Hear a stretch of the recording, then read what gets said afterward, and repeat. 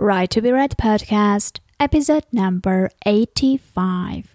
Did you know there's a new place to sell your audiobooks besides ACX and Audible? There is, Buck Books.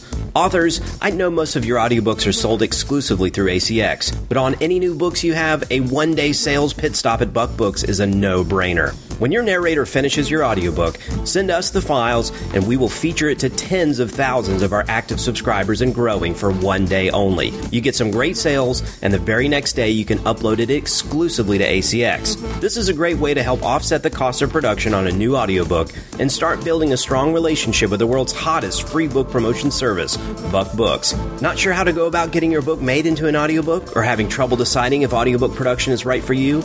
With an audiobook team of 10 and the lowest production cost around, Buck Books is ready to help you finally add this lucrative format to your author portfolio and sell it too. For more information, send an email to john@buckbooks.net. That's John, John, @buckbooks.net. You are listening to the Right to be Read podcast, and this is your host, Ani Alexander. Hello everyone, and welcome to the Right to be Read podcast. I'm your host, Ani Alexander, and this one is a pretty spontaneous episode. I came up with the topic just a few minutes ago and decided to share my thoughts with you in today's release. So, today I will be talking to you about waiting. I personally hate waiting. Waiting puts me into vulnerable situation. When I'm waiting for something, it feels like I do accept the fact that the thing won't happen until a certain period of time is passed. It makes me feel weak. It makes me feel as if things depend on anything else but me. From the very young age, we are taught to wait. We had to wait for the dinner, so after that only we could eat the dessert, right? We had to wait until we grew up, because there were so many things we could do only then. That was why I impatiently wanted to grow up fast when I was a child. The grown-up life seemed so attractive back then. And once we grow up, we end up waiting on a bigger scale. We keep postponing things for later. We postpone building our dreams, following our passion, getting rid of certain things that make our life miserable. We wait for the right time to start doing things that we'd like to do. How many times have you heard the phrases like, as soon as the kids grow up, when I have more time, when I find a well-paid job, as soon as we pay the mortgage? Well, the sad thing is that very often we and that right time never meet up. Just like the horizon.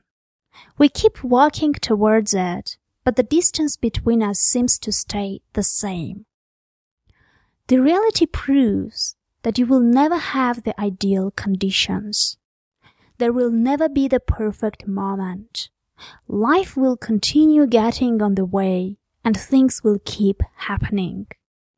There will always be new things coming between you and your plans. Always. How can you be so sure about the future? How can you take the risk of putting off the things that are important to you? What if that right moment never arrives? What if something happens in between? Why do we think that the time is not precious? Why do we often start living only after a major paradigm shift? Do we have to survive an accident or get a cancer or lose a close one in order to understand that there is no sense to lose time waiting? You may say that you've got too many obligations and time-consuming responsibilities. And I won't argue back. And not because I know you, because most probably I don't. But I won't argue back because we all do have those obligations and responsibilities. Do you think that all the successful people were completely free, with no family, no money issues, no problems at all? Well, I have to disappoint you there. Most of the successful people were exactly in your shoes before.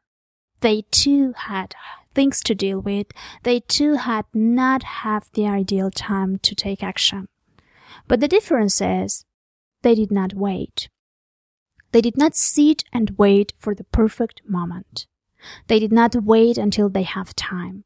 They made time for the things which were important to them.